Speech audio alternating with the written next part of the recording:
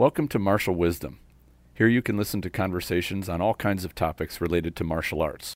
The topic for today's show is, how do you handle a really fast opponent? Joining me in this discussion is Stephen Scott. Before we get started, please consider supporting this podcast by liking and sharing it. If you're interested in even more content, please consider subscribing to the Spirit Aikido online program. I'm proud to announce that the program currently has over 260 videos. Another option is to contribute any amount you like through the PayPal tip jar. Even small contributions are greatly appreciated. I hope you enjoy this episode. Now, on with the discussion. Welcome back to Modern Aikido's podcast and Martial Wisdom. And I'm thrilled once again to have my friend Stephen Scott come back to the show. And we got a great discussion today. We're going to talk about how to deal with speed, somebody who's faster than you are. And we're going to talk about it with some practical ideas for the best way to handle either somebody you know is faster than you are or somebody that you aren't sure, but you've got to be careful not to get caught by their speed. So welcome back, Stephen. Yeah, hi, Tristan. Thanks for having me. You bet. I hope you enjoy being had. Ask me at the end. Yeah, exactly. So the topic of speed, I think, is something that every martial artist, every fighter faces. And, you know, we see Bruce Lee movies where he was so blazingly fast, and we hear about how he admitted he had to slow down so that what he was doing could even be seen by people watching the film. And speed is so seductive. We think, man, if we're just faster than anything, then we can, you know, we're gonna prevail. We're gonna succeed. Well, the reality is we can't all be Bruce Lee fast. And the other reality is that there is always going to be somebody faster out there than you are, despite how much you train. And there are people that are, those of us that are limited by, you know, one of those factors of speed, whether it's physical execution speed or the perception of your eye speed or your decision speed. All of these things can ding you if you're lacking one of those characteristics to make you a little slower. And we age. So as we age, we will get a little slower.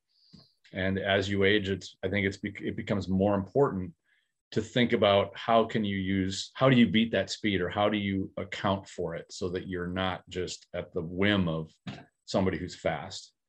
Thoughts on that?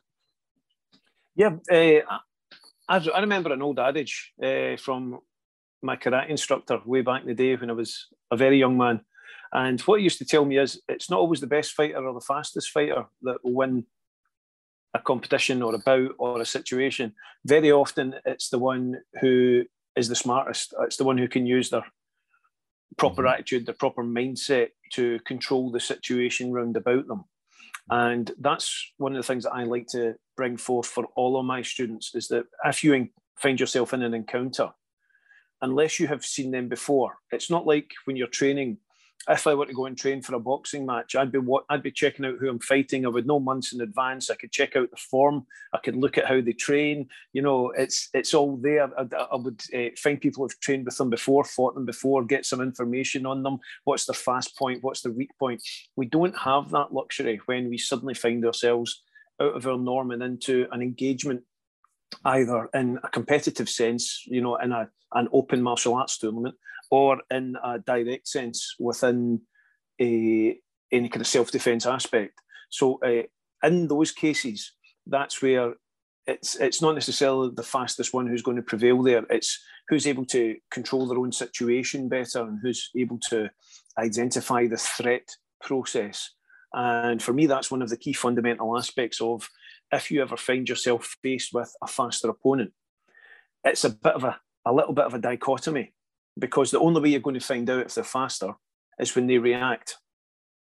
And by the time they react, you're in that situation. So if you immediately find that they're faster than you without any provocation, then one of two things are going to happen. You're either going to survive that first moment of contact, or you're not. Okay. And that's essentially how it's going to come down. If you manage to get through that first moment of contact, then that's where you, in all your trying to control all your animal brain, monkey and lizard brain responses to get out of there or puff yourself up or do whatever, you have to maintain that sense of self-control, and you have to try and engage with yourself and know what your limitations are and try and identify how you can achieve a strategic advantage over the individual that you're currently facing based on the limited information that you have in that first moment of encounter. Mm-hmm. Yeah, and you covered kind of one of the two areas I really wanted to talk about within the show, and there's kind of the sport realm, like you said, where you've got an opponent, you know he's quicker, you've studied him, you've seen him before, or you have an estimation, a summary of kind of what you're dealing with, and now you have to form a plan for how to deal with it. And then what you just covered was more the self-defense angle, where you don't have the benefit of intelligence. You haven't done any recon. You don't know necessarily what you run into, although there are ways that you can, indicators you can watch for that will tell you how quick somebody might be. And I like looking at things like, how do they take their steps? Do they kind of lumber, or do they have kind of somewhat quick feet? And hand speed is another one that is you want to find indications for. And this one can be very deceptive, because you see usually somebody who's very big in the body and they kind of move slow, and you think, oh yeah, they're going to be slow. They can have incredibly fast hands because, they're strong. A big person, always remember that they work out just by moving around. They're moving so much weight around that their muscles are getting more conditioning than somebody who's really lean or thin. And because we often think of, middleweight, featherweight, lightweight people being really quick. And generally they are. They tend to have a very high strength to weight ratio, which makes them quicker than usual. But they will also kind of give it away with their body language by being kind of twitchy or kind of quick to move their shoulders or their hips or take steps. And you can kind of get a very quick profile, which is usually pretty close. Just in estimating, watching how somebody moves, but the hands can be different than how the body moves. And that, I got that from, a friend who learned the hard way of, you look at a big guy and think, oh yeah, he's going to be slow. And then you wake up. He said, I woke up and realized he was quicker than I thought. Just like you said, yeah. you get the test of speed, and you may survive it or you may not. In his case, got the drop on him, one shot, and that was enough to end his ability to keep going. And that I think is one of those self-defense realm areas that's so different from sport. And I know we've had tons of discussions about this, not necessarily you and I, but on the forum and between martial artists for years, about what is different between sport fighting and street fighting or real, self-defense type realm martial art violence. And the big one is there's no referee to say, go. Now you're in some kind of a verbal altercation. Somebody's eyed you up, they've approached you, and there's a million different ways this can happen, whether it's a predator that is approaching you to, steal from you, and he doesn't mind knocking you out to take your wallet, up to somebody that's, got a problem with you personally, and they're gonna come after you. And I think that there are some certain principles that apply to the sport that apply to the real world one. And one of my favorites is, make somebody take the long way to get to you. You do your opponent or attacker a favor when you let them walk right up into their range. They're facing you head on, and your brain says, well, we're in conversation mode right now. We're gonna verbally exchange. Well, in your mind, that's what's happening, but in their mind, they have walked up directly. They know that they're in their own range, so they can ambush you. And they also know that if you don't take some kind of a step, whether it's raise your hands or some combination of move, get a little bit better range, move away from them, move to a side. If you don't move anywhere, they know that you cannot cover that reaction gap fast enough, and they're going to land one on you. And they don't even have to be Bruce Lee fast to do that. Like an average person can be quick enough to smack you quick before you can get your hands up from hanging down at your sides. Yeah, absolutely. It's one of the things that I advocate. One of the things I advocate when I'm teaching my students, and one of the things that was pointed out to me that I wasn't aware that I did, was that whenever I'm out, my eyes are roving. It was one of my students told me, he approached me in the street one day with his wife, and then they walked on, and she said, the have you seen his eyes? They're always moving around the entire area. They're looking at everything. And it was only after he told me that I realised, yeah, it's true. I don't live in a paranoid state of being, but I'm continually threat assessing my entire environment. It pays to be careful. Absolutely, and it's not staring at people down. It's just looking and trying to assess, as you said, how someone's moving, how their body is, what their behaviourisms are. Are they looking at me? Are they looking away? Are they watching my reflection in a window? You know, it's all little things like that, and that's something that we build through training and through our own personal development, martial development, and we achieve that by, you know, sincere, dedicated training in the dojo and looking at how we interact with the exterior world. So even in competition, when I used to do karate competitions, you didn't just sit and read a book or watch the kata or, you know, look at the other area to see what was going on. Anyone with any sense would sit and watch the people roughly of their own age and grade, because there's a high probability that's the ones that you were going to be going up against. And that's the same thing. You walk into the room, you threat assess the room. And I find even still when I go out, if I'm going out somewhere with my wife or if I'm going out just in general, the first thing I do when I walk into a room is take an assessment of it. You know, where's the door I've came in? Where's the nearest door? Where's the nearest cover? And I find I do it subconsciously. And as I say, it's not a paranoia thing. It's the backup plan. It's if something goes down in here, what can I do to find a safe space? And if that involves putting tables or a booth or, you know, dare I say it, another person in between me and someone trying to have a direct face-to-face confrontation with me, particularly if they're in a group, then so be it. That's what happens. And this is all little micromanaged things that happen in the back of my mind. And I think most martial artists will do this to some extent. I think it just goes with the territory, is that you train long enough that your mind wants to continually be in a state of readiness. Otherwise, there's no point training the way you train if you're not in a state of readiness. Almost a state of, you know, if we can use that Zanshin term, you know, just that mental awareness, that That's clarity exactly what I was thinking awareness. When you mentioned that. And, you know, it's not the mystical Zanshin where someone can up to tap you in the shoulder and you turn around and scare your friend. It's just about having, in fact, I can go into a little anecdote about that. I can go into, it's about having that general sense of awareness. And particularly, I left training one day and I was walking to the bus stop to get the bus to get back to my house. And someone grabbed me from behind. Not harsh, but now I think about it, it was actually quite gentle. And they said something in my ear, but I didn't hear it. I just automatically went into beast mode and threw them over, took them down to the ground, almost knocked them out. Then I realised it was one of my colleagues from the class that hadn't been there that day. He was coming in to see everyone at the end of class, but we finished early. Then he saw me, thought he'd come up and have a little bit of fun. And unfortunately, it backfired on him. He nearly got knocked out in the middle of the street after getting thrown over my shoulder. And I'm not quite sure how I look at that, as in, should I have been more mentally aware that he was there? Should I have scanned the area more before walking out of the area that I was in into the larger, wider mall?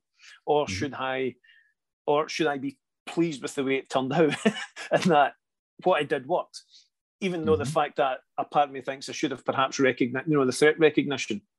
And again, it takes me back to, I can remember lots of teachings from my old karate instructor, you know, always telling you to look before you block and things like that, or look before you punch, just in case it's your mum or your dad who's touched your shoulder and you turn around and belt them in the middle of the street. You know, always be aware of that. So I believe as martial artists, we have this constant sense of awareness, and that can become a hyper-awareness, even if we don't plan it to be so. And we're always looking for those, it's not escape measures, it's not get outs from places, but it's just how we can use the terrain and advantage to our advantage should anything happen. And that's also the same for class training. And I'm sure there's many people who will understand this. It doesn't happen so much in Aikido, where most people usually just pick out a training companion. But back in the days when we used to train, you had two lines. You would line up in two rows opposite each other, and that would be your partner. Then one would move to the left, one would move to the right. So the second partner you were going to get, the second one along was always the next partner you were going to get. Mm-hmm. So if you could see the psychopath 6 down, you would grab the white belt beside you and swap places with him so that you didn't get the psycho, but he did. You know, because by the time you get to your third fight, that's who you're sparring with. And, you know, situational awareness, taking advantage of the room, making things work for you, you know, little bits like that. And even that's the kind of forward planning of how you would beat the guy with fast hands, you know, but in order to do that, you have to recognize the guy with fast hands in the dojo sense. So I always find that sometimes a little bit of smarts is the best way forward when it comes to that. And a little bit of situational awareness, being aware of what you can do within the scope of where you are.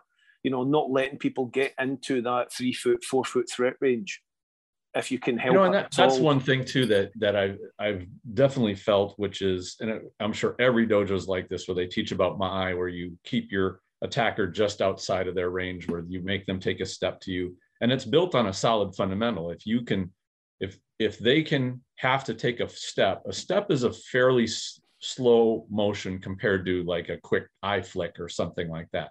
And you can see it. You can usually see somebody take a step towards you. And that's the indicator that they're crossing that range.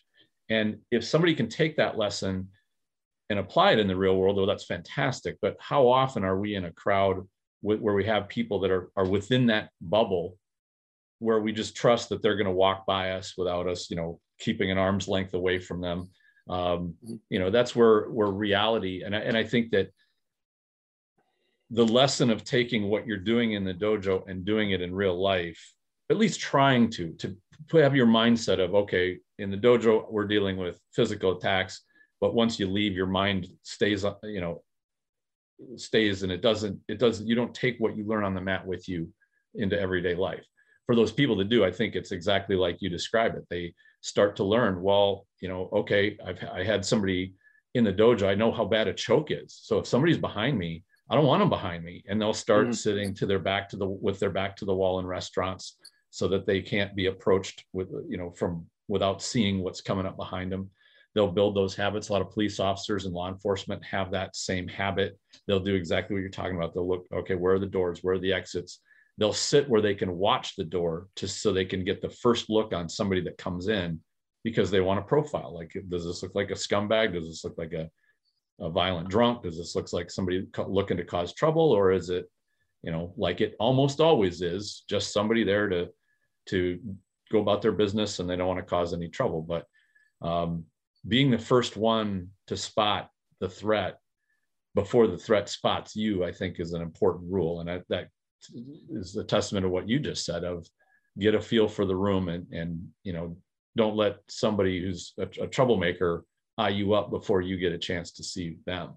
And then I think it's, you know, keeping your back to the wall is making somebody take the long way to get to you. If they decide to target you, you can see them approach before their speed becomes a real problem. Because once they're on top of you, and you can imagine, for example, sitting on a bench waiting for a bus, and you know, maybe some street person or somebody wants to shake you down, walks up and sits on the park bench right next to you. Well, now that perfect Ma'ai bubble has been burst. Somebody is inside of it, and maybe they didn't sit next to you. Maybe they're standing in front of you, and now you're seated, they're standing. You know, which once somebody has a height advantage on you, that's an attempt to intimidate, or can be an attempt to intimidate, especially if they close distance and are standing like uncomfortably close. And I've gotten the word from people that deal with folks like this, is they use these things to make people feel uncomfortable. And when they feel uncomfortable, they say, okay, well, here, let me give you $5 to get out of my face, because I don't want to be uncomfortable like this. Like, it's a tool to get some money out of you. And, you know, in my opinion, the best way to stave intimidation is to, you know, face and realize, well, what could happen here, and can I handle this?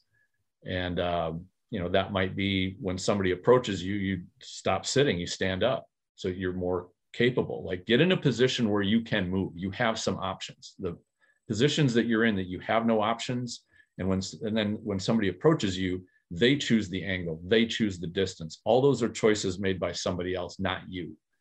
And that's where I think you can kind of get started to paint into a corner. And this can be whether you're seated or whether you're standing in a place that you can't really get out of and somebody corners you. And I'm sure everybody's had that, the yakamaniac person that kind of starts talking and they corner you and you physically can't get out without moving them because they just want to tell you about their entire, day or whatever. And they take that opportunity. I think the same principle goes for somebody that wants to, maybe use their speed or maybe use positioning to make you feel helpless. And now they use that as leverage to get what they want. And one of the interesting things about that, and I can speak from experience, having done plenty of competitions in my youth, is when you're in for example, an 8x8 meter square fighting in a competition sense. Let's keep this on a. Sure. Well, I'll move this on to competition level. I'm not the fastest moving my body. Okay, I've always been quite heavy set, kind of a hairy square, more than a perfect eye-shaped, Y-shaped physique. And but I've, just like you were saying, I've got incredibly fast hands. Incredibly fast hands, incredibly slow legs, incredibly fast hands. And when I used to spar, when I used to compete, it was very easy for people to attempt to maneuver me. But what I found I had to do was to take a stand ground position and not quite circle, but L-shape my movements. So sure. I didn't move in a circle. I would move forward and to the side in an L shape, kind of like a knight on a chessboard, forward and to the side, forward and to the side. Because by taking that forward and to the side motion, I'm moving toward but away at the same time, kind of like we do in Taino Henka style movement or Irimi-Tenkan style movement. You close distance, but you start to take like a flank position more than a front on front? Yeah, because when someone's moving fast, they want to attack you on their terms. They want to move in with their weight balanced and dispersed and then throw the strike. So by shortening that distance, you're forcing them to rethink their momentum motion. And then by moving sideways, you're forcing them not just into a vertical, but a horizontal plane change, which then means that I always found when I sparred like that, that they then had to bounce around me to get back into the position they wanted to be in. So they're burning calories while I'm conserving energy. And yes, it wasn't the nicest, most fanciest fight, but it got me through to plenty of finals. Unfortunately, I usually met some of the guys from my own club who knew this is what I was doing and proceeded to batter me up and down the mat. But that's usually how these things work. So, it was interesting to experience that because I was trying to command my movement to force them out of their comfort zone. And what they were trying to do was to force me into a corner. But by not allowing that cornering to happen, by trying to command my movement and my position, that took away one of their advantages, which was their fast feet. Right. Fast feet, fast movement. So even if a kick get thrown, I would be moving either into the kick or away from the kick, which meant it didn't have full impact. And it also gave me a time to, when moving in proper stance and proper guard, it meant that the point of impact that their mind had set up has actually changed. So half the time, even a kick, if it connected with me in a competition sense, wasn't a proper enough technique to be granted a score or a point. But it then gave me something to grab and hold on to, which then allowed me to... This brings up, I think, two really solid fundamentals. And the first one being a moving target is harder to hit. And it doesn't say you have to be a fast moving target, just that you're moving. And I mean, I'm not talking like molasses slow that's easier to hit. But if you're moving around and adjusting, it makes somebody who's quick have to readjust as their targeting computers trying to figure out how to land a shot on a moving target, especially when it only takes unpredictably. It's just a couple of degrees. That's all you need. Right. A couple of degrees. And as I say, I wasn't lumbering about, Frankenstein's monster. I was on my toes. I was still quite light, but I was able to move and adjust speed. Not as fast as my opponent, but that's how I always broke down the faster moving opponents, because they want to get in fast, get out fast, get you before they get them, particularly ones with the legs, fast moving legs, because they perceive the longer reach as a benefit, which it is, but they're wanting me to stop moving so they can make that target. And that's the thing. Every fighter, regardless of whether it's self-defense or in a sport ring, wants the gift of having their opponent stop for a second and pause and just stay in that place. That lets the targeting computer lock in and fire the missile without having to readjust range, footwork, and angle.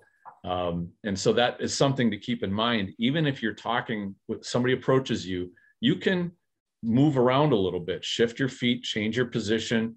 Don't let them eye you up like a statue that's in a static position, and they get to choose where they move to have their better angle.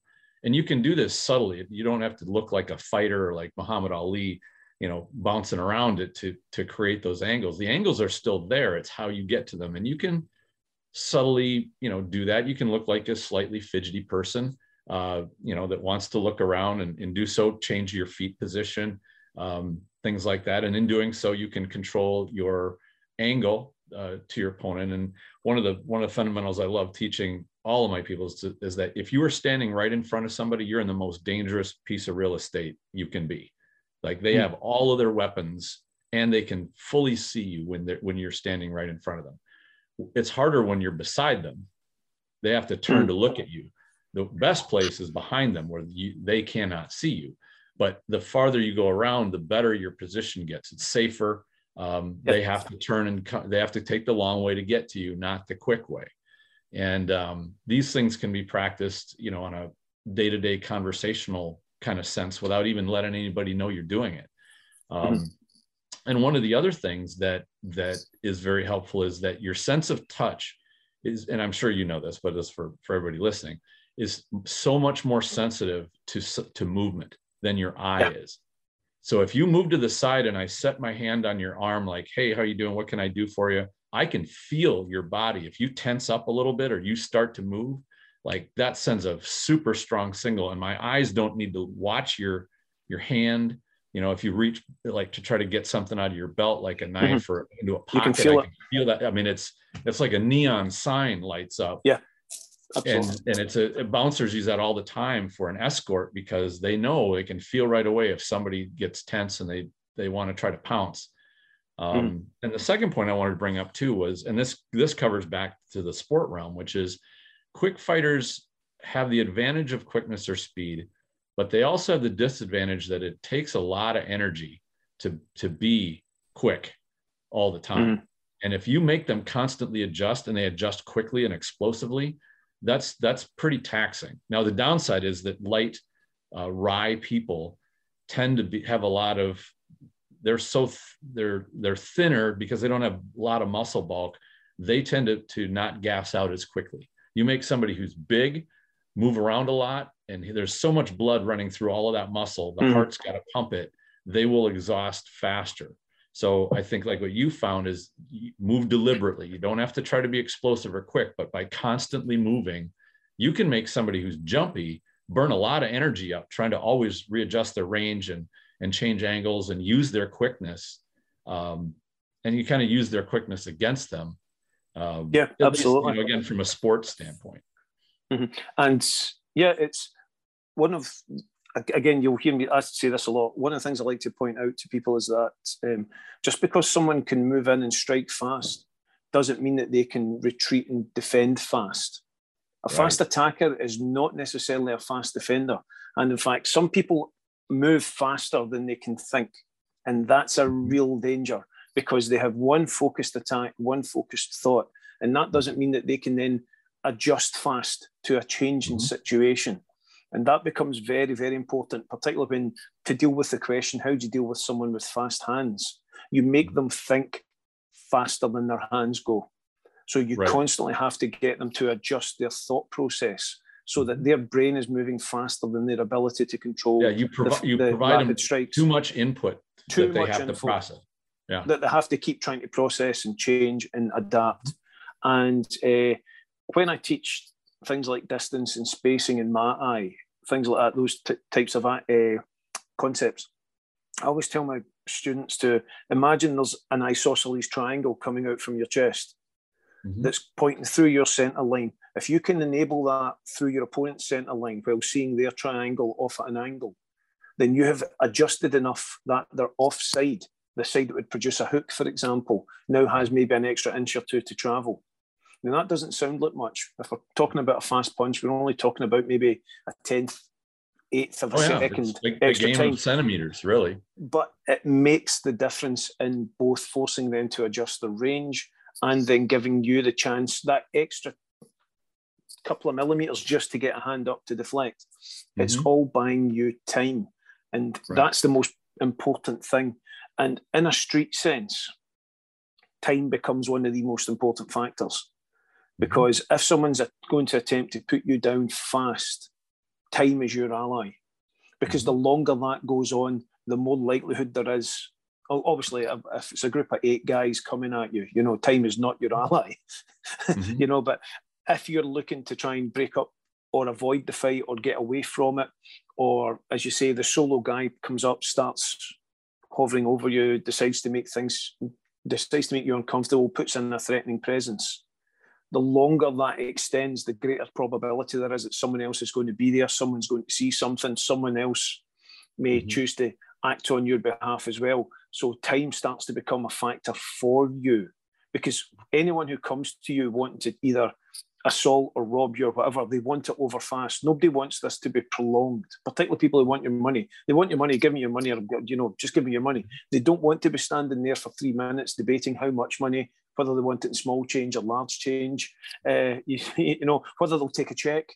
They don't want to debate all that. They just want in and out fast, because they know themselves that in the act of committing an illegal action, whether it's an assault or a robbery, that the longer this goes on, the greater the probability is that something's going to go against them. And that stands to reason for everything. It's the same when you're sparring. It's the same when you're in competition. It's the same when we're training in the dojo. Is if we're doing line work where you've got one attacking you after another, you know, like a good Bruce Lee movie, one person attacks after another after another.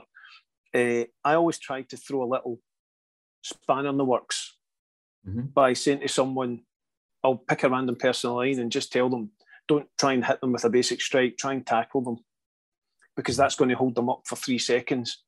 Right. And and I'll say to the guy behind them, if you see him getting held up, start coming in, you know, and then I'll say to the one behind him, okay, just keep piling it on. And it's not there to trick people, it's just there to give them a sense of fresh perspective that, you know, when you're being attacked in the dojo and in this concept of what we're training in, time becomes the greatest factor here. So they have to take the person who first started to slow time down for them and use them to their advantage, either by trying to apply something like Sankyo or Ikkyo, keeping everybody else away, slowing down the attacking process, basically creating a blockage and a pile up of bodies behind them as best they can, because eventually somebody's going to get through.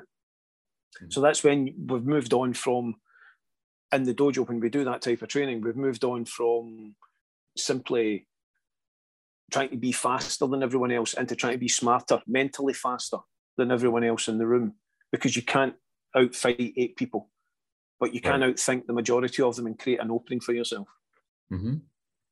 Yeah, that's true. You know, and the way you described that, you know, what leapt to my mind was also providing a structure that they have to go around. And, you know, this is where I like Jeff Thompson's, you know, fence principle, where your arms are up.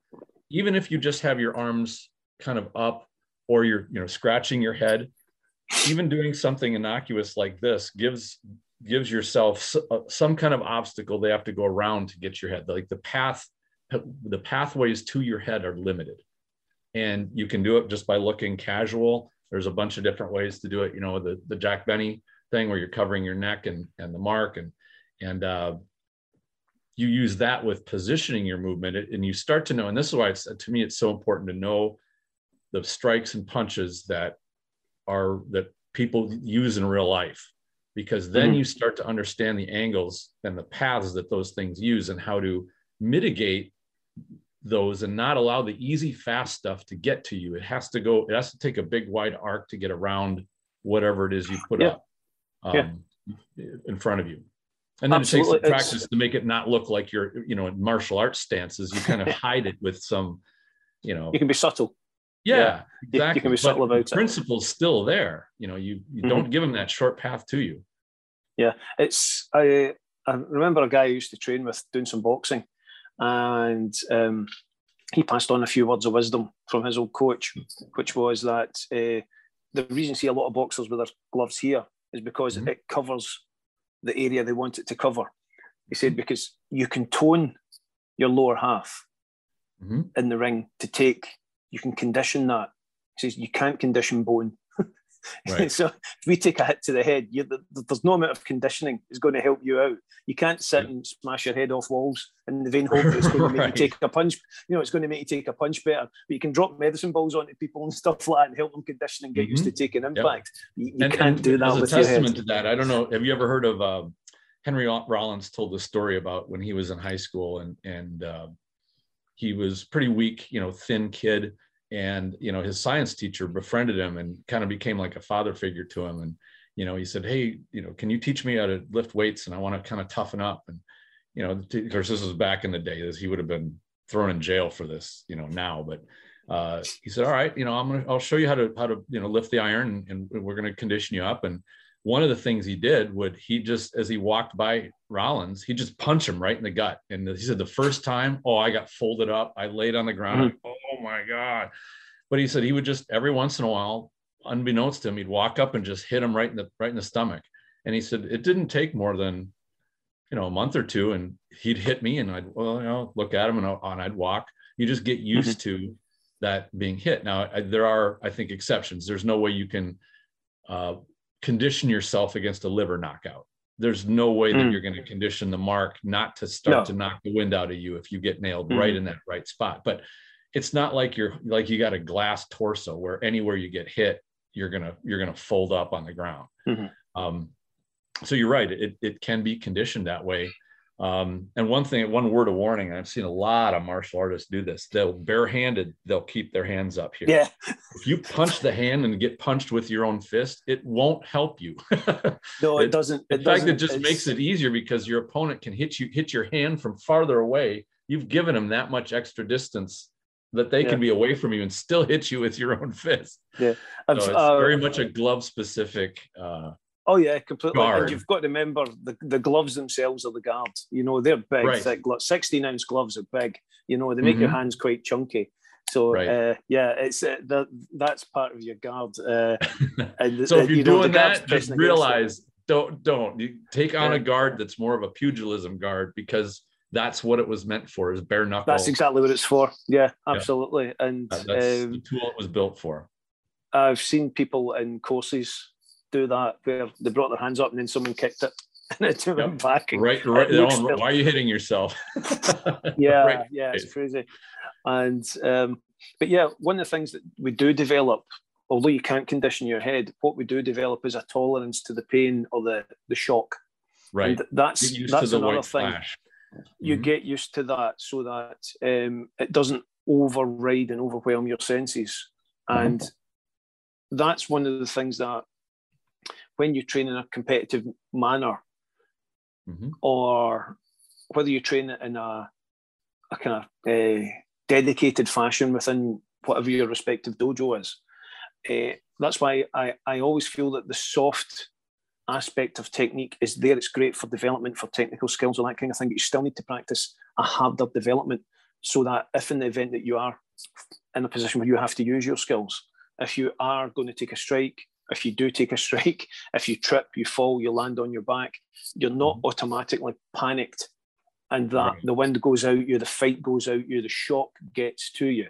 And I've for ever since I was born, I've had slightly reduced visibility in my left eye, and the amount of kicks to the head I used to take in that side was amazing. And I remember in the early days of competition, the first one, that almost took me out of the game. I just wasn't prepared for it from someone who was, because when you're training in the dojo, nobody's trying to hurt you. When you're training in competition, nobody's trying to hurt you. But if they can take you out with a good hit, they would have done that. It was the 80s. So, people, yes, we were padded, but come on, it was like 5mm thick padding. It was useless. The first hit you ever take to the head, you remembered it. And I remember a couple of competitions on, going out in the first round, hurting, sore, feeling a bit sorry for myself. But a couple couple of years later when I was competing, I've seen me competing with half an eye closed and lumps on my head that had the stitching of the old fabric mitts in them, and I'm still fighting on. You know, something about, and it's not because I was a hard man or anything like that. I was a big tough guy. It's just because you get used to the impact, you get used to the shock, you know, and that's a big thing that it's important. When people ask about realism, how they can train realistically, again, I like to say to them, ask your opponent to put in proper throws, ask your opponent to put in proper threat for you. It's not about techniques that work on the street, it's how you cope with the situation that arises. Because you are going to get training almost is getting used to not being mentally. It's like a response training. Yes, I don't allow yourself to become mentally compromised when you take a strike. You know, if it knocks you out cold, that's completely different. There's not a damn thing you can do about that. You know, if you're caught unawares, under the jaw, boom, down you go. Nothing you can do about that. There's no amount of training can prepare you for that. Yeah. But as opposed to someone coming up and putting a glancing blow in, instead of running away holding your face, you know, a seasoned martial artist who's used to taking the knocks, you've just got to look at the guys in MMA to see it happening. You know, they take a severe amount of punishment, but they don't stop. You know, they still try to do what they're there to do. They're trying to get the job done. It's the same with boxers. That's how they can take all this. And yes, it's pretty brutal, but it does serve a purpose. And that purpose is it prepares you to take that initial impact, that initial shock. And if we all think back in an Aikido sense to when we took our first over-the-top Kotegaeshi fall, and you landed all wrong, and you landed half on your front, you probably punched your teeth, your legs came together in that horrible way that makes you feel sick for hours. And, you know, your knee probably collided off the back of your head somehow and you don't know how it happened. And you just want to die in that moment because you just feel terrible, you know, compared to how... Like you got run over by a truck. Oh, yeah. Compared to how, as a senior grade, you can take the impact and also the shock on the wrist. You learn to live with the shock on the wrist and the shock of the impact on the floor and the conditioning that gives you. That's all really important stuff because it's one of the things that people don't realise about Aikido is uke do take a tremendous amount of punishment. A lot of it looks staged, a lot of it looks fake, but every time you hit the floor, you're basically asking gravity not to smash you with the planet and you're trying to roll with it and get back up. And that takes that puts a lot of impact and emphasis on the body, whether it's core strengthening, tension, you know, learning to maneuver your body safely, controlling your body during flight and momentum to strike the ground in a safer way. It requires a certain amount of acrobatics and contortionism at the same time, you know, trying to save yourself from that, which is really, really important. And these are all part of the Aikido conditioning that is often missed. So it's... and I'm glad you brought that up because this is something I think that is a topic not really mentioned much. And that is, you know, within most Aikido training, we all acknowledge that we want to protect our ukes. We don't want to bust people up. And that's a good way to make your training sustainable. But oftentimes we can blunt it so much that just a light throw can chuck an uke into their kemi. And in my opinion, as a nage, really what you want to do is find where that edge, how can you bring your uke down just to the point if you went any farther, their fall would be horrific, even with good ukemi skills. And then you get to that edge and let them go, but you're in full control all the way from the beginning, first contact, kazushi, that taisabaki, you get their body, you set up your throw or technique or whatever it is, you get to that point where now you got full control, and that's where you draw your line. But you're so familiar with that you know, if I went just a little farther, this is going to be really, and that can be how much pressure you put on your Niki. It can be, you know, how dramatic your Tenchinage throw is, or your Shio-nage. You know, perfect example of that is you have to have mercy for Shio-nage. If you you get that and you go past that line, your uke is going to be feeling it. So, but not to go so light that you just suffice with, I'm going to get kazushi and I can kind of set up my waza and then I'll just kind of let somebody float away. You know, that's where I think that good edge really needs to be explored. Yeah, that takes us into another part of this discussion where, again, if I can actually let me jump in with one quick thing that from just a moment ago before we jump on, and that is, you talked about taking the shock. And there are many instances of self-defense situations where people get stabbed maybe once or repeatedly with a knife, and they keep going. It's not like in the movies where somebody gets stabbed and it's like, you know, they stabbed a tire on a car and it just goes flat, where the person just collapses down and they do their dramatic last words and then they, you know, out they go. We see these things, and our subconscious mind has a difficult time discerning reality from fantasy, because our eyes see it. And that's nobody's real fault. That's just how the human brain functions. And so when we see something that looks plausible on a movie screen or TV screen, we think, oh, that must be what it's like to be stabbed with a knife. Well, in reality, there are a few stabs that can take you out instantly, but not many. Chances are, and because people have survived getting shot multiple times or getting stabbed multiple times or both. I think Jim Bowie had an incident where he was shot and stabbed, and he was fighting a bigger guy and still killed him, but barely survived himself because he took so much damage. But these things can happen, and there's a factor of mental toughness, I think, but there's also adrenaline plays into that as well. Adrenaline is trying to get you past that shock and to keep you in a fight and keep you to going so that you have a chance of surviving. But if your mind gives up, the adrenaline really can't help you. No, it'll stop. It just stops. It's very akin to training is against that mind paralysis. It's to train that fighter's or warrior's mind. Yeah, absolutely, and that's one of the most important things that we can do, because we don't know. No one knows how they're going to react in any given situation. The best we can hope to do is to control ourselves and control our reaction to whatever's happening round about us, and not to succumb as best we can.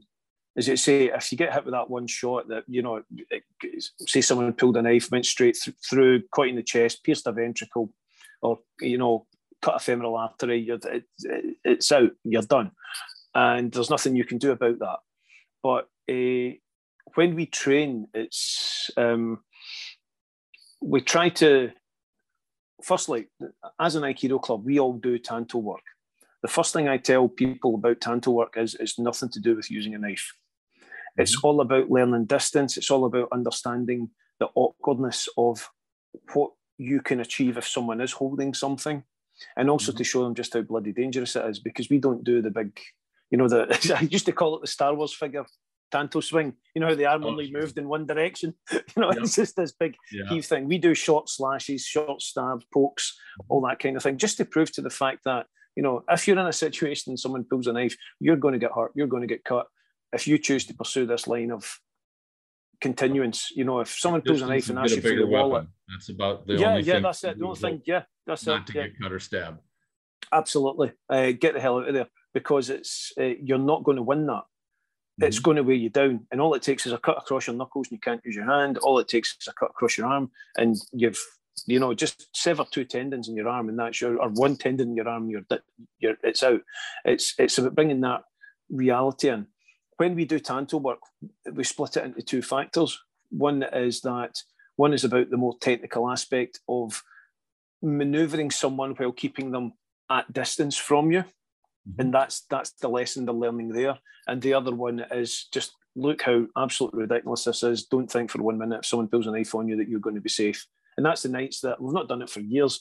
You go in, get people to wear an old shirt, go in with a felt tip pen, and just go to town on people. You know, it's like the Mark of Zorro, and everyone comes out with hundreds of cuts all over there. And, you know, if you've not got a cut across a pen mark across your nose or across your throat, you're doing really well. It just shows how dangerous that situation is. And it's to break that fallacy of, you know, you're doing a martial art, so if someone attacks you in the street and pulls a knife, you'll be safe. I'll show you how to be safe. That's absolute BS. Do you know what I mean? It's like, you know, doesn't happen. Yeah, we could do probably a whole show on the snake oil peddlers that are out there selling the magic of, you know, oh, you can, you know, this is what martial arts can do, and oh, you can be safe from all kinds of weapons. And, you know, I mean, how many fast gun disarms have we seen? Not to say that you can't disarm somebody with it is possible, but the way it's presented is such parlor trickery. But every single one of them requires that Star Wars straight arm that doesn't bend, at extreme range. No one holds a pistol like that. No one was standing with a trainer, everyone's fired a pistol. You fire a pistol with a straight arm like that, you're going to break your thumb. Do you know what I mean? Just with a recoil. It's silly. So it's, yeah. And as you say, that's all the kind of snake oil stuff. It is, unfortunately, it's all there, and it's still there, and it's never going to go away. And it's very odd when you see that represented, because when we're talking about fast hands, when you also if you look at any of the guys that do Kali work, that's fast hands with knives. That's super fast stuff. I've got great amount of respect. Comment too, because what I've seen, and I love, I've got some great friends that are in the Kali Eskrima world. Between the Filipino martial arts and the Jeet Kune Do guys, they're like speed freaks. They're the And it's funny because whenever I've seen instructors come and teach at my friendship seminars or at other cross training type events, their hands move fast, they show everything fast, they talk fast. I mean, it's like they're running 2 times normal speed. Way too much Monster Energy drink. Yeah, it's just kind of funny. I mean, I don't condemn them for it. God bless them. But to me, that shows that total dedication to we need to be faster, which is great if you've got the physical trait. But, what if you have a student that they're just not inherently fast? They don't have inherently fast hands or inherent quickness. Can you make your art fit them because it's a smart art, not just one that's built on raw speed, raw quickness? The same way that can you, would you say when you look at an average wrestler, these guys are all ripped, they're big. Can you say, well, you can be a wrestler at 135 pounds? Well, if you learn the principles, yes, you can, but it doesn't necessarily mean you get against a 200-pound wrestler that you're going to prevail, because we know body size is a factor. And I would say speed is a factor too, but there are ways to mitigate both and try to use somebody's traits against them. And, absolutely, make them move around a lot, because again, that blood starts flowing, especially if there's a bit of fear in their system. And this affects, doesn't matter what body size or body type you are, when you start to get anxious and afraid and you start breathing shallow, you start getting your brain gets a little starved of oxygen. Your your heart's got to pump a lot of blood because it excites you. When you get excited, your adrenaline starts to dump a little bit. That is very exhausting. And if that's what's happening and you can stay calm, you can let that other person almost exhaust themselves just by standing there or just by adjusting their movement to you. I had a friend of mine that actually was playing with this pressure and tension, and he's a sport fighter, but he's at a very high level. And he got to the point where he just never let his opponent back out into that safe my range. Every time his opponent felt a little anxious, he'd back out and then he'd start to close in, and he never let him breathe. And he said after about 3 or 4 minutes, the guy just turned around and threw up. Like there was so much tension that was kept in his body that he didn't allow to be released. He just sent his whole physiology into shock pretty much. Granted, that's a sport type of a situation, but you have the same thing in a self-defense, in the fact that you have high level of emotion. Oftentimes there's fear. Adrenaline's probably going to be a factor, especially as somebody who's on a runaway, like they're enraged, or maybe even they've approached you to steal your wallet and they're afraid they're going to get caught. Their heart's pounding, their breath is short. Like these factors exist in both realms. Yeah, they do. And it's possible for you to increase your own adrenaline state without losing the capability you get from that. For example, someone who's raging or someone who's hyperactive in terms of, as you just put, someone wants to approach you, steal something from you, and they're in a highly agitated state. While their adrenaline's flowing, when we train, we learn to channel that adrenaline surge, whether consciously or subconsciously. And I'm not getting into the mystical stuff here. I'm not saying that I sit in rooms raising my heart rate and lowering my heart rate, Like, and what was it, James Coburn, Flynn, and with Flynn and all that, you know, he used to meditate and lower his heart rate, all those kind of James Bond spoofs. I'm not talking about that stuff. It's just pure and simply that we can choose to exert or expand our our focus in a controlled manner, and that becomes really, really important. And that ties me into that other thing that I was going to raise, is that, and you just touched on it there with your friend you were talking about, it does the combative work, is that when you're faced with fast hands, you know, the initial proper defense, then understanding that even fast hands have an optimum range. Right. They're only fast within, and this is why it's good to practice against, you know, jabs, hooks, uppercuts, straight punches. Practice against everything in your practice. Don't stick to traditional showmen, yokomen. That's not going to help you at all. No one attacks you like that unless it's just a giant Star Wars figure that's going to, with only that one arm. No one attacks you like that. But you can get attacked with various different melee styles. You know, study a little bit, as you said, of pugilism. Study a little bit of things like Wing Chun, which is very close to pugilism. It forms the centre line, the same V shape, the same hand positions almost. You know, have a look at these arts and understand them, because every single strike will have an optimum effect point. And as Aikidoka, what we excel at is moving our body. We don't move the target. We'll not pull the head back. We want to keep our body in a good, strong, stable position and move the target as the whole body. And that doesn't have to be fast. But by doing that, we then shut down the capability for that fast hands. Yes, they might be fast, but they're only fast within an optimum range. When we get in and shut that down, they've lost that optimum range. And you might take some digs to the ribs. You might take a couple of elbows to the ribs. That's still, and that's one thing to be aware of. Fast hands tend to come from fast hip movement, which also tends to allow the elbows to be brought in quite quickly as well. So you have to be aware of, once you get past hand range, you're into elbow range, you're into head range, you know, and understanding where these threats can come from. And it's not rocket science. It's just understanding that if you're facing with a fast opponent who throws a flurry of punches at you, we also have threat assessment and optimal threat range.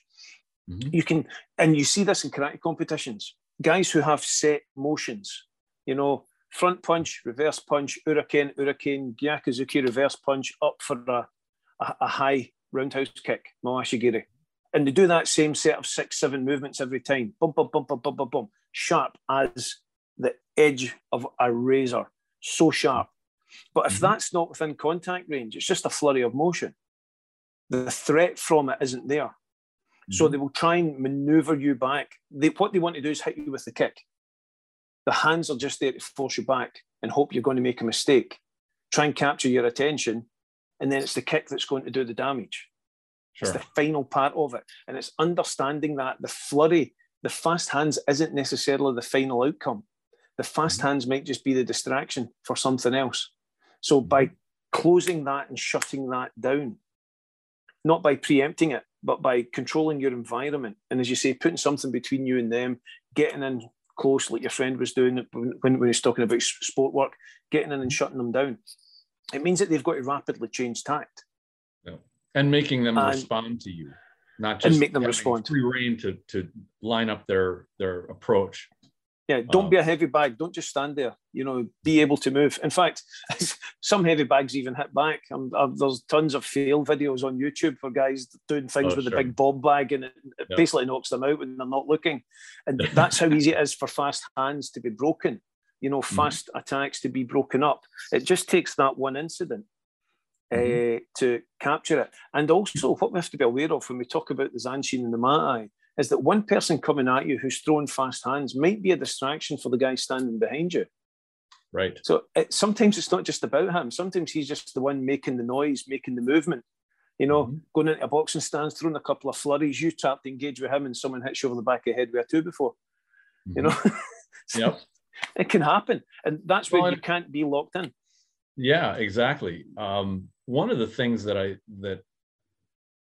think play into this is also the idea that, of course, if the timing you always approach is reactionary, you are very concerned about the guy with fast hands because you have to keep up with his speed. You have to recognize the attack, make the decision, execute, and actually get your hands or whatever response you're going to get in the time it takes him to do his one quick attack.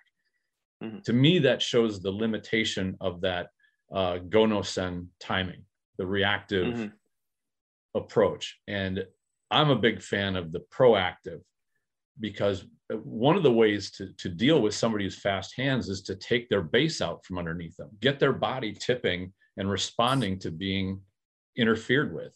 And if you mm-hmm. make the first move, and I was taught that the principle called Shodo Seizu, control the first move. I don't know if that's a widespread, like if all Aikidoists are exposed to that. I think probably a lot are. But if you haven't, like, what stops you from making an intercepting movement before this speed freak unloads on you? Like, it's mm-hmm. a lot safer to take their posture quickly, and you can do so without having to hurt them before they launch that quick attack, because once their body's destabilized, they can be quick, but they will have no power. You can take their ability really to do harm to you away from them by mm-hmm. controlling their body. Absolutely. Yeah, it's fundamental to the style of Aikido I do, Tristan, is that Irime is king. It doesn't matter what your opponent's doing, get in there, because if you don't, you can't control a combat by stepping back. And mm-hmm. good Aikido will only, yes, you can rotate, yes, you can circle, you know, you can spin, but there's very little, I'm trying to think what they call it now. Is it Tenshin? It's called, where you step back and control. You know, you get the big loping swing coming in and people will step back from left posture into right posture and they'll blend. Tenshin, Tenkan and Tenshin. I'm sure that's what they call it. But I don't advocate that at all, because, again, coming from a combat background, coming from a fighting background, from a different martial art, and from judo as well, let's not forget that, and also the Gleamer that I do as well. As soon as you step back, they're just going to keep coming. And again, we used to do a little exercise in the class, particularly in the kids' class. The kids used to love this, where I'd line two kids up, and I do it with the adults. In fact, I might even do this on Friday night at the class. Have one facing forwards, have one facing backwards, and get them to run the length of the hall and see who wins. Mm-hmm. And, you know, the guy going backwards is not going to, they can move fast, but they can't look, they can't see where they're going, their body weight's off. But the person going forward doesn't even have to try. Of course, they're going to win, because you can move forwards faster than you can backwards. Mm-hmm. So this brings into the next part of how to deal with the fast hands, which is understanding the psychology of body movement and reaction. And we actually did an exercise on this in the class the other week, where I had one of my students and I told them to stand there and move when he felt threatened. So it was about 3-4 feet away, and I took a step in. I brought my hands up a little, held them at my chest. I dropped my knees a little, held them at my chest. I could see him getting uncomfortable. And then I just stared. I gave him the stare. And that's when he started to twitch. And I said to him, do you know what you reacted to? And one person behind him laughed. He went, oh, because he saw it. The wee fella that reacted, he didn't know why he reacted. He just knew he suddenly felt uncomfortable. He'd seen the intent in my eyes that I was about to weigh in on him. Mm-hmm. And he moved back, but he didn't know how he moved back. And the fellow behind him saw it, and he laughed because he could see the intent and saw how he reacted to it. And the people off to the side couldn't see it. So everyone was really confused as to why it took me all that walking in, an extra couple of steps, bringing my hands up, trying to kind of act a little bit threatening. But what did it was the eye movement, because at that point, on a primal level, he knew this is going to get real and he's going for me. And that's when he started to feel uncomfortable. And we can recognize that. And we touched on this earlier, that sense of intuitive response to threat. You know, you pick up a rock, you don't get this over here so much, but you pick up a rock, there's a snake under it. Your first instinct's to back off from it. You don't suddenly think, oh, that's a lovely snake, I'm going to grab that, you know, unless you're one of these crazy guys on the survival programs, you know, one of these mad ranger types. But the majority reaction is we recognize a threat. You know, it's the same when you see a flame. You know, if you see a fire, your natural instinct's not to go up and put your hand in it. Right. You know, you recognize it as a threat. with people, we recognize threat. Mm-hmm. And therefore we can react to that. The best way I've heard it. You've struck on something. I love your description of it. And it's something that's always bothered me about how I see a lot of Aikidoists throw their atemis, where they look down or they look away and they kind of wave a hand up in somebody's face. Like, if you're going to sell that you are threatening their face, you have to have exactly that eye contact that you're talking about. You have to look like a threat. You have to look where that hand would be going if it was an actual strike. And you have to sell them on the fact that they're absolutely, like, if you're going to the eyes or the face, you're threatening their face. And you do that with the eyes and the look. That's what sells it. It's not the hand coming up. No, it's not. You show that intent. Yeah. And I think that you just described it perfectly. And that's what I thought of, because anyone who's ever so many times when some people wave their hand up and they expect Uke to respond, and like, no, you got to sell it, buddy. You got to sell that that's a real danger. Yeah. You should, it's not particularly nice, but you can do this to someone. I had that on a course where you used to get the guy come in with a hand. And at one point, I just jumped in and slapped it and went, high five. But the noise, the impact, it went boom. And he walked away holding his hand like that under his arm. I felt my hand was stinging. It must have really hurt because I had my whole body weight behind it, and I saw it coming. I went, high five. And I just jumped up with this big squeaky voice. And it got a hell of a laugh, but boy, did that boy not ever try and attack me like that again. Yeah, it's that intent. If you've ever had someone angry with you who's thrown a punch, they don't look placid and right. Yeah. There's a focus, there's an anger. You know, they're right in your face, and you're getting, and they're right at you. And that's how I attack in the class. Now, everyone knows I'm not going to hurt them much. Everyone knows I don't. But the way we train as well is if you don't move, I'm going to hit you in the head. Mm-hmm. And it's just to teach that if you don't move, I'm going to connect. And it's not going to hurt, but it's going to smart. You struck on the right formula. I think this is a mistake that a lot of martial artists make when they get into the safe dojo realm.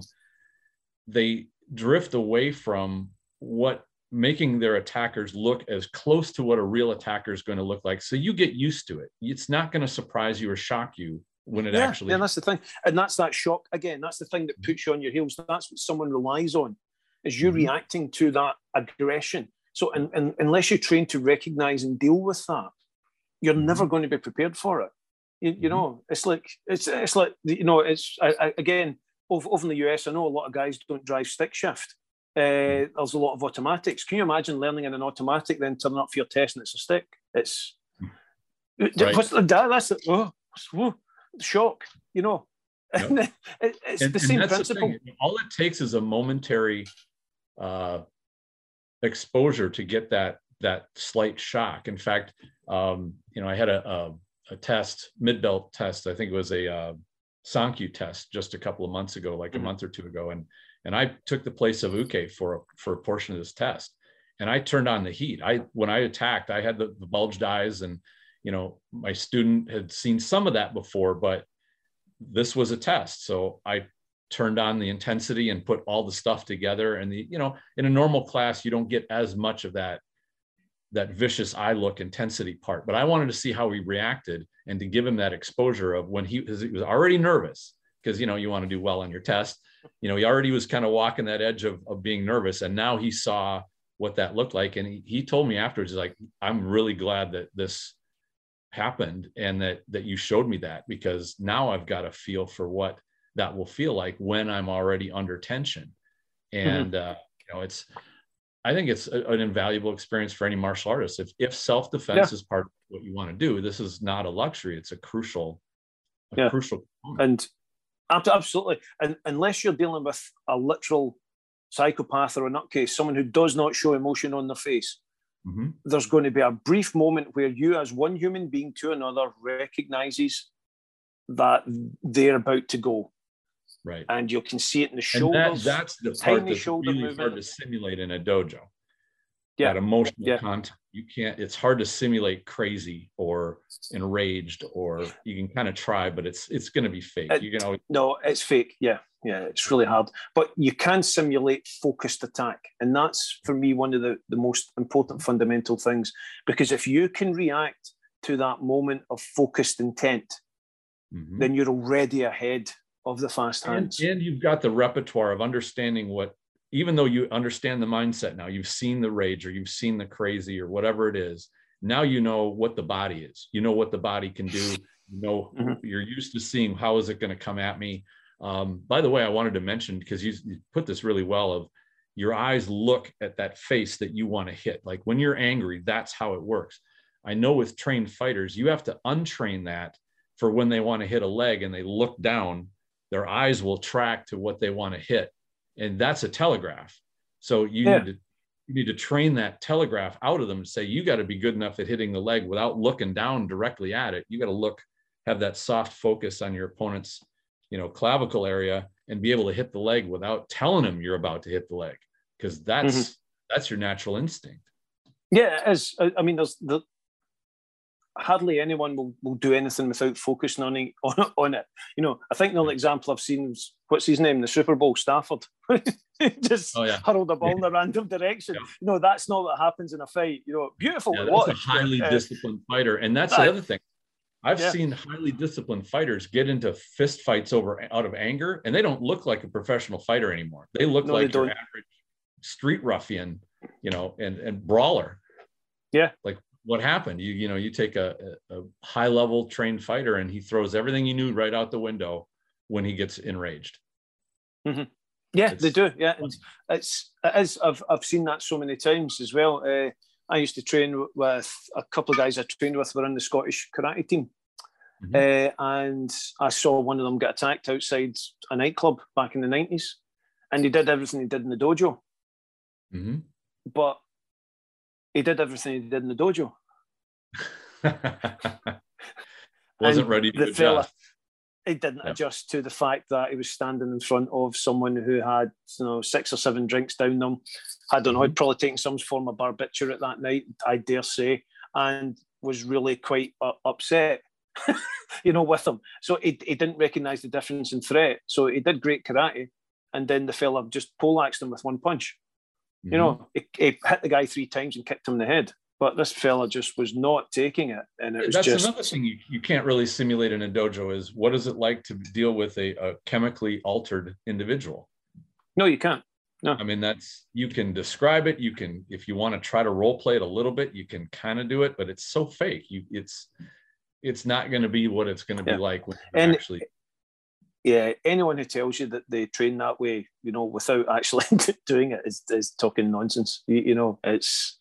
Yeah, and so we do have to understand the limits of our training in the dojo. We are training to simulate. And by the way, effects. neither of us are advocating getting a student on PCP so you can train against somebody who's chemically altered. Like, don't do it. Don't even think for a second. Yeah, that would be a good idea. I know. I know. That would be the thing, isn't it? You set your student on a bad path. One night you come into the dojo and you just hear, "You were born in the darkness. I've lived in it, molded by it." You know what I mean? You just turn one of your students into Bane just to see how well you can fight them. It's not going to happen. Oh, geez. I remember, I think it was Richard Strauss Heckler's book about In Search of the Warrior Spirit, when he was brought in, I guess, as a consultant to train some of these advanced military, kind of forces, in a small environment, about how do you mentally prepare for an engagement where you could lose your life. And he said, that's the paradox. How do you make training genuine enough without actually harming or killing the people that are training? That's an unsolvable training problem. And I know I did an episode a while back on the unsolvable training problem, which is, you can try to simulate, and this is kind of what Strauss Heckler got to, is you can segment and take different aspects that you can train safely, but what you can't do is put them all together into an exercise. Yes. Yeah. So you have to train those individual things and then have your students or your soldiers understand you're going to have to put all these together when the time comes. Like, that's how this is going to work, and the only way that it can work. Because I know a lot of martial artists, like, we just need more reality. We need to get tougher. We need to, we got to bust each other up in practice. And it's like, no, that's not the responsible way to do it. And even the professionals, you know, training professional military acknowledged, no, you cannot do that. Mm-hmm. And not even just shooting live rounds at each other, but like dealing with knives or whatever. Yeah, just in, yeah. Like, you know, it just, we have to accept that. And we can, rather than be frustrated by that limitation, recognize that it is what it is. And let's figure out the smartest ways of isolating those different categories of skills we need to develop. And in there, you touched on them, the hardening and toughening exercises, the stress inoculation, the actual physical technique part, which, you know, you don't even need to do at full speed all the time. You should do slow, deliberate rolling work where you can focus on technique. Just isolate that one part so that when you start to bunch them together, you've done enough training to program the body to move correctly without you having to think about it, because your brain's going to be on something else. Your body's got to be ready to do it. And that's how it assembles those things. And absolutely. It's got to be muscle memory. It has to be muscle memory, because in the heat of any situation, even competing, even in a competition, you don't have the luxury of thinking ahead. And that was something, again, that used to get drilled into us in the karate back in the day, was practice using preset movements, preset combinations. But when it comes right down to it, you have to lose those combinations and become freeform, because if those are only there to get you into the position of knowing what could follow on if the opportunity arises. That's why you didn't. It's why the individual who has, again, let's go back to boxing. Say you have a boxer who's got a great right hook, but everything else is weak. He's only going to be competent. That individual, or I shouldn't say that individual is only going to be competent if they find themselves in a position where they can employ that hook. Everything else beyond that has to be about positioning, controlling their opponent, getting the guard to drop, and getting them into a position where they can deploy that weapon. You know, but if they have medium skill with everything else, rather than throwing all your attacks into one specific thing, and it's the same in Aikido. If you only practice, and I see a lot of clubs, and I train with a lot of people who clearly developed their big three, you know, Irimanage, Shihonage, Kotegaeshi. But they don't do a lot of Tai no Henka as such. They don't do a lot of Tenchinage, which for me is one of the key fundamental techniques, Tenchinage. They don't do a lot of Kaiten Nage, so they're not used to taking weight on the kind of underside of the arms and drawing someone round them, so they lose balance when they spin. They're not used to having that control factor. We don't see a lot of the hip throws going in, and the ones we do tend to be more judo based, or more kind of compliant uke based, I should say, rather than a good judo grapple hip throw ogoshi style type thing. We don't see a lot of sutemi waza and sacrifice work, quite rightly, but they're also useful because sutemi waza puts you on the ground immediately, and if you can't get your throw in, you then have to counter it with something from the ground up. You know, there's lots of techniques that we don't see. A lot of what we see is the big three: Irimanage, Shihonage, Kotegaeshi, and you know, there's many more techniques that we didn't touch on there. But when we get back to this concept of fast hands, threat recognition, threat response, and moving your body as you see the intent to strike, the movement of Tenchinage and the movement of the hands is not just you moving in. It's similar to when we also do a face-off exercise with Bokken, and you have the tips of the Bokken touching, and the objective here is your partner's to come in and strike directly at your head, just in front of it. They're not trying to hit you, and you have to raise and move in before they get that chance. So like you were talking about the sensitivity thing, you have to feel where their Bokken starts to move against yours, and then as they rise, you have to move in. So you're both making shomanuchi simultaneously. Sure. And the objective of this isn't to be faster than your opponent. The objective of this is to be the same speed as your opponent. It's almost an awase movement.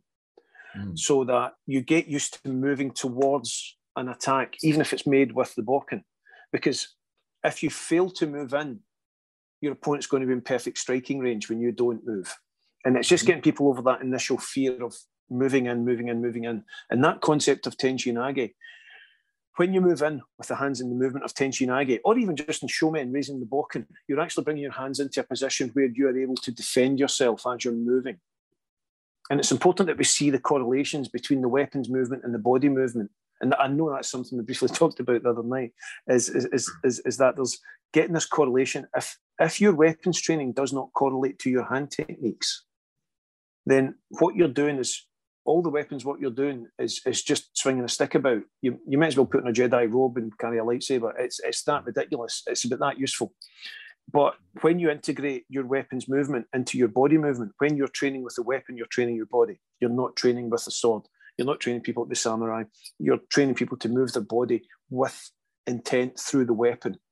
And that's an entirely different situation. So then you apply those same techniques and that same focus and intent through yourself when you undertake things like Tenchi Nage. And the movement in for Tenchi Nage, left hand down, right hand up, is exactly the same as you would do to block an incoming strike and drop an elbow under somebody's chin.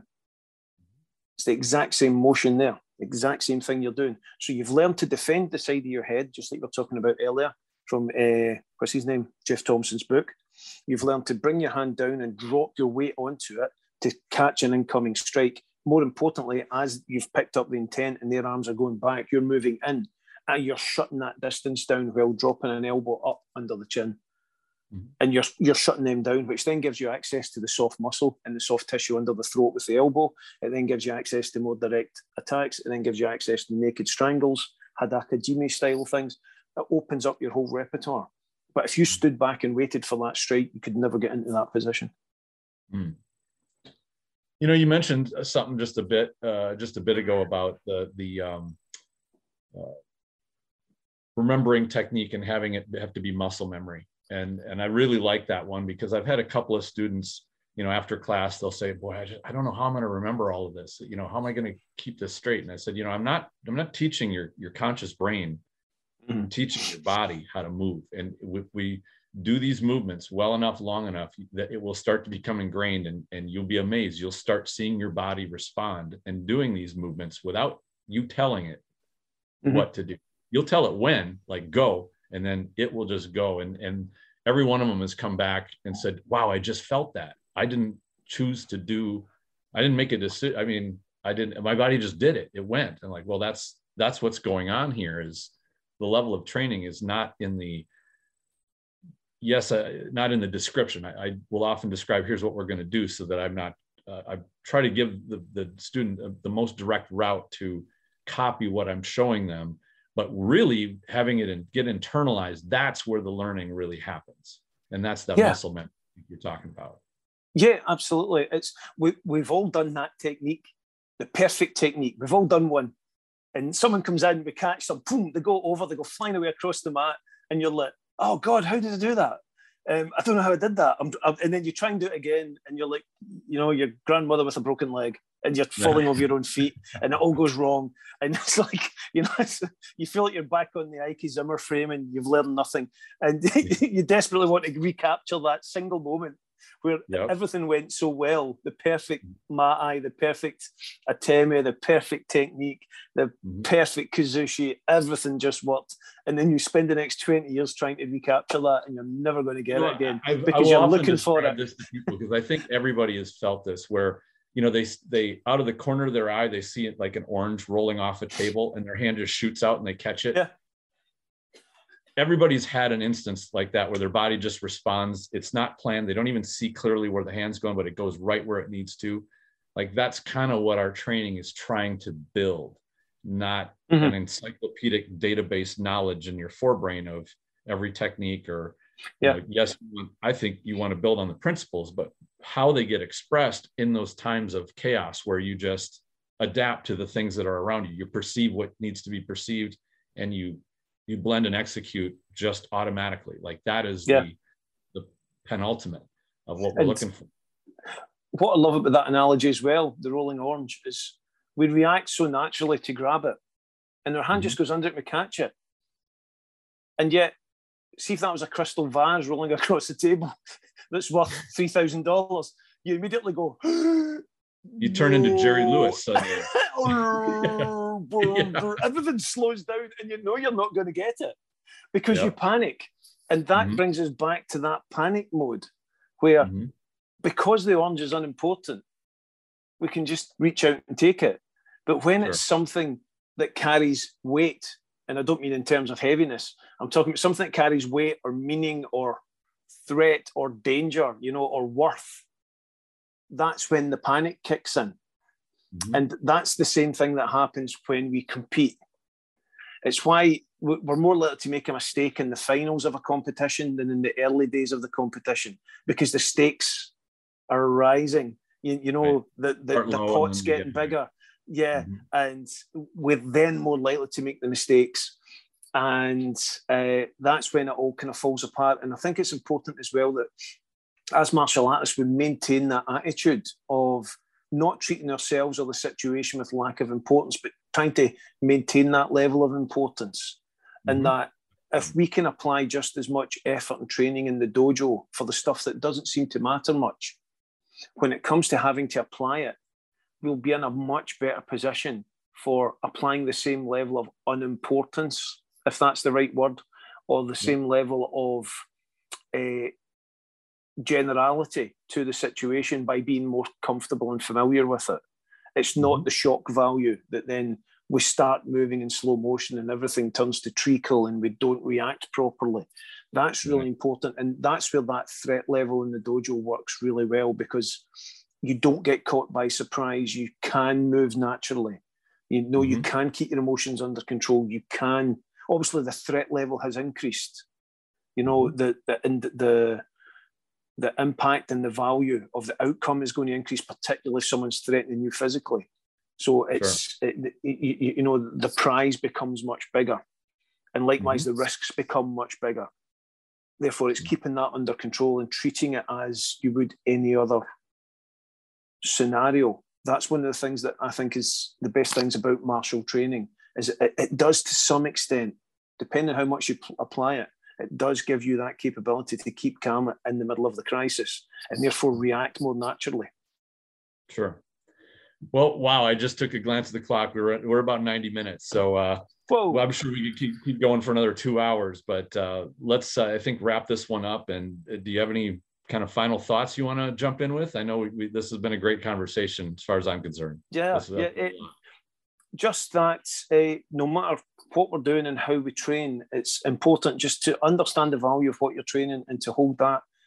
Every single session is truly a gift and a method of learning. If we can take that and apply it and not look at ourselves as try to turn ourselves into like ultimate fighters and warriors when it comes to this, just accept that what we're looking for here is a level of understanding of ourselves.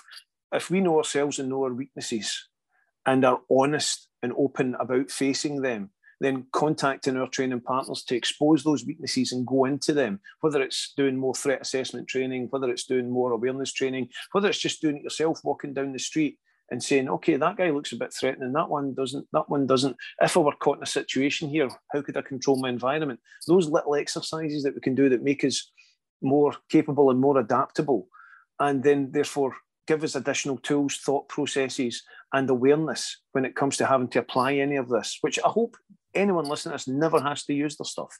And I say that all the time. I pray to God, whatever your beliefs are, whatever your feelings are, you know, that you never have to use anything that you're training for.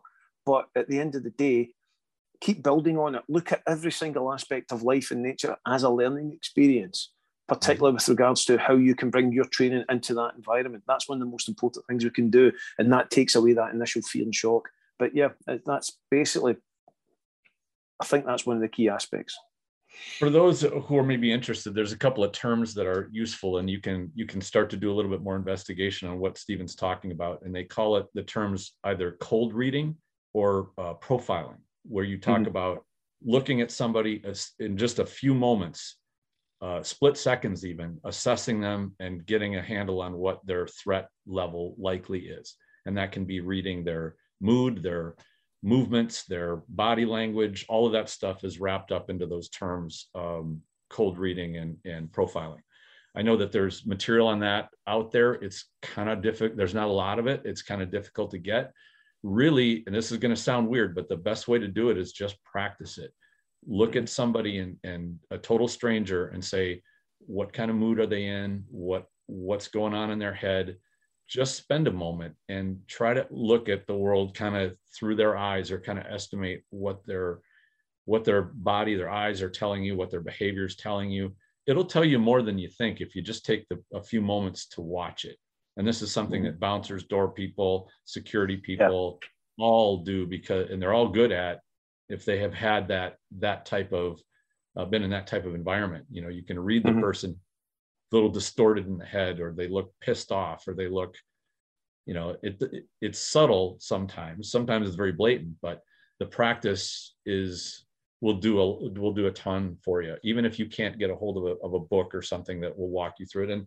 And the thing about body language and cold reading and profiling books is they tend to be very focused on one thing, like how to read when your spouse is upset. They'll kind of focus it into a niche kind of world. So we're kind of usually looking at the self-defense niche, and there's a little bit of writing on it, but it tends to feel kind of vague. There's not like an ABC formula book that can tell you how to read when somebody's about to attack someone else. But it's a good study. So I just wanted to bring those up as to some ways for you to investigate if you're interested in knowing more, and just practicing it, because it's very enlightening. All right. Well, I think we're kind of. I was just going to say, Tristan, please, everyone, don't blatantly stare at people in the street, or you will end up using your skills a lot more than you want to. Yeah. Be subtle. This is true. You'll find the body language of staring is that of a challenge. That is like an animal eyeing up their prey, is when you stare, and it will frighten people, and you will get in trouble more than likely. So very good advice. Well, Stephen, thank you very much. This has been another great discussion. I always like chatting with you. I wish we were close. We could get together for a pint. That'd be great. I'd love that. That would be wonderful. So, all right, well, have a great rest of your day, and we will talk to you again very soon, my friend. You too, Tristan. Thank you. Cheers. Thank you very much for listening, and I hope you enjoyed this discussion. Stay tuned for more episodes. I've got some great stuff on the way very soon. In the meantime, enjoy your training.